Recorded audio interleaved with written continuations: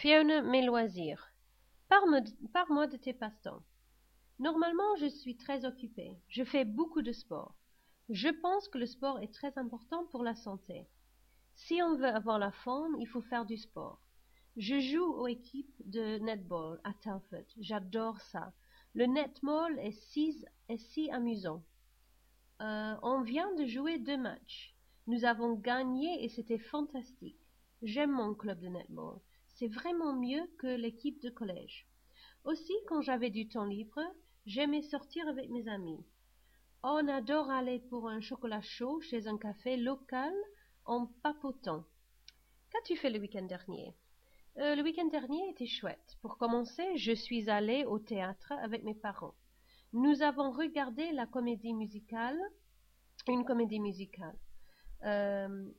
Vous devrez regarder ça, madame. C'était très drôle.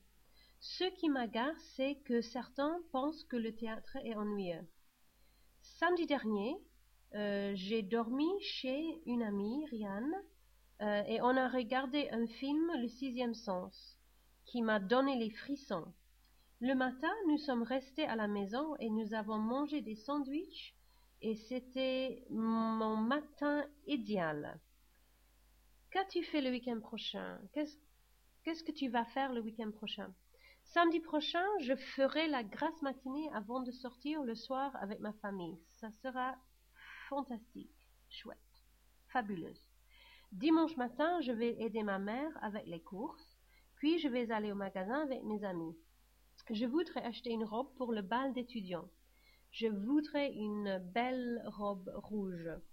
Si j'étais riche, j'achèterais une robe haute couture. Le soir, je ferai mes devoirs. C'est tellement ennuyeux. Je meurs d'envie de quitter le collège.